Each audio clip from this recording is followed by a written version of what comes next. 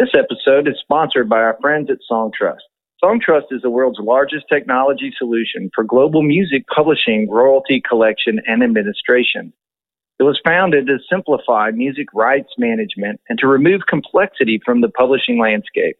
Songtrust collects publishing royalties for more than 2 million songs with a community of more than 300,000 songwriters and rights holders. Use promo code PUBCAST20 and sign up for 20% off your Songtrust registration.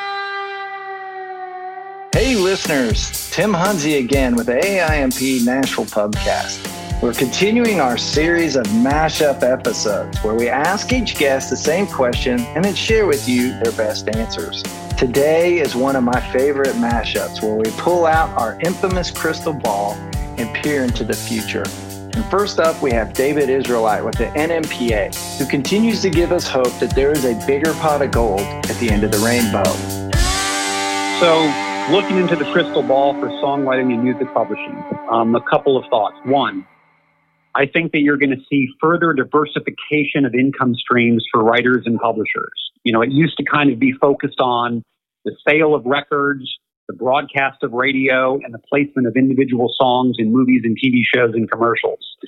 Now you're seeing an explosion of different ways that songs are being exploited, and the more diversification we have, it actually provides a lot of insulation toward upward and downward trends, which is stabilizing and good. I think that you're seeing a shift in the attitudes about big technology. I think for a lot of these giant technology players, they could do no wrong. And now I think people are waking up to the concerns about the power and the practices by a lot of these large players. And I think that will benefit songwriters because songs are so important for their business models that if you start to see a shifting landscape with regard to the laws or the way the Justice Department treats these companies, it can only benefit how songwriters are paid from them. And then another interesting trend is that I think there's going to be an increasing focus on fragments of songs having value. It used to be that if you listened to a song for less than 30 seconds, it somehow didn't count. If back in the streaming world, if you were to skip songs after 20 seconds and move to another one, the tech companies would want to argue there's no value in that 20 seconds of listening. Then when you look at platforms like a TikTok, a fragment of a song can have tremendous value. And so I think you're going to see some songwriting shifting toward those types of fragments, as well as the industry adapting to be able to license them and collect proper value from them. Those are all kind of trends that I see happening in the next couple of years.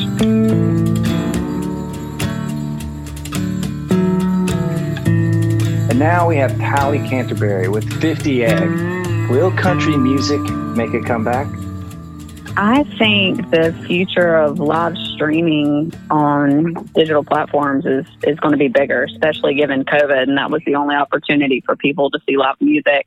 I think there's going to be more of an exploration in that than there ever was before. And I also think that there's going to be a resurgence of country music in the kind of 90s form, 80s form, a little bit of 70s. I think you have a lot of the throwback country coming. I don't like to say real country. That doesn't make any sense to me. It's not real country. It's throwback country. It's just a different sound. And I think there's a lot of that coming, which is exciting.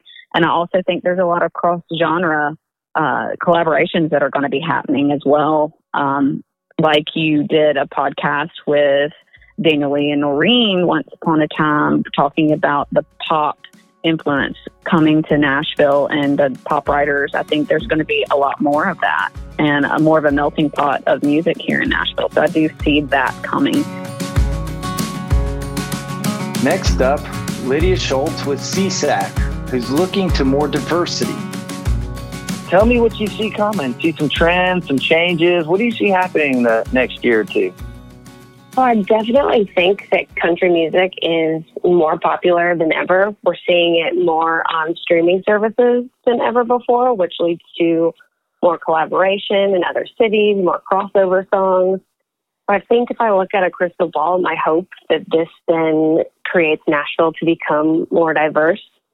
Country music has been called out for not being inclusive, and it's honestly a real shame because we're creating and profiting off of music that is rooted in a culture that just does not belong to white people, to put it frankly. And, we have these stages and these platforms have been promoted to these positions of power, and we've really got to focus on doing good for our, like you said, our brothers and sisters, the people that maybe have not had a chance. We've got to love everyone around us. I think it's really important. There's a lot of great organizations that are holding all kinds of informative panels, and we've got to educate ourselves. They're hard conversations, they're uncomfortable conversations, but in order to learn and grow, we've got to have them.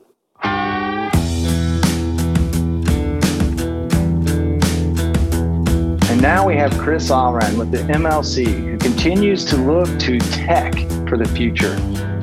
I do think we are going to see dramatic improvements in the way that the industry as a whole globally manages data. I think one of the things that organizations are starting to realize is that data and data quality should not be something that we compete on. The example I like to use, and I think it, while it's different in some ways, it resonates. When you go to a bank, any bank, with your cash card, and you put your cash card in to, get $60 for, whatever, for dinner that night or drinks with your buddies, you just assume that machine's going to give you $60 and it's going to get back to your account, and they're only going to deduct $60 from your account, not 70, not 80, not 40. They're going to get it right every time. And I can't remember a time in the last 20 years when someone said to me, craziest thing happened. I went to the cash machine, I took out $60 and my bank thought I took out 100. It's just a given that works. And yet banks compete all the time for your business. But what they've agreed behind the scenes is we're not going to compete on the basis of whose money gets through that web of systems that get cash to machines when our customers show up, even if they go to a machine that's operated by our biggest competitor, because banks know that it is more important that all the data behind the scenes flow perfectly so that people have confidence in the system than anything else. Because once that confidence exists, then they can compete for other reasons. And I think the music business, is the same way. I think we are all slowly realizing that, you want writers to sign with your publishing company because of all the ways you're going to help them creatively to cultivate who they are as a writer and to help them be as successful as they can and get their music out to as many people as possible. You don't want people choosing you because, they generally get your royalties right a little bit better than the guy next to you. That's a terrible basis for competing. And so I think we're going to see many more companies start to look creatively at how to make the data work for all of us, and then shift toward competing in ways that, again, are all about the creative part of the process, which is what it should be.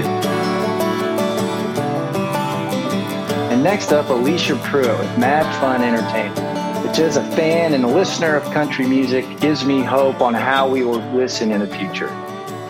I mean, I still feel like the one thing we can always count on is going to be constant change and how people are listening to music, whether it's streaming, radio. I think you can already see how it has changed completely from 5 years ago about podcast, obviously this, to streaming Spotify. I think there's going to be more platforms of probably DSP stuff that's going to come about. I think the way that people listen to music is going to constantly change. That's what I see as a constant change. Hey, thanks for listening to the AIMP Nashville Pubcast. We hope you subscribe in your favorite podcast platform and follow us at AIMP Nashville to stay up to date and informed in the world of music publishing and songwriting. The AIMP Nashville Pubcast is created by executive producers Del Bobo and yours truly, Tim Hunzy, producer Brandon Harrington, mixing and editing by Casey Porter. Thanks again for listening and supporting the AIMP Nashville Pubcast.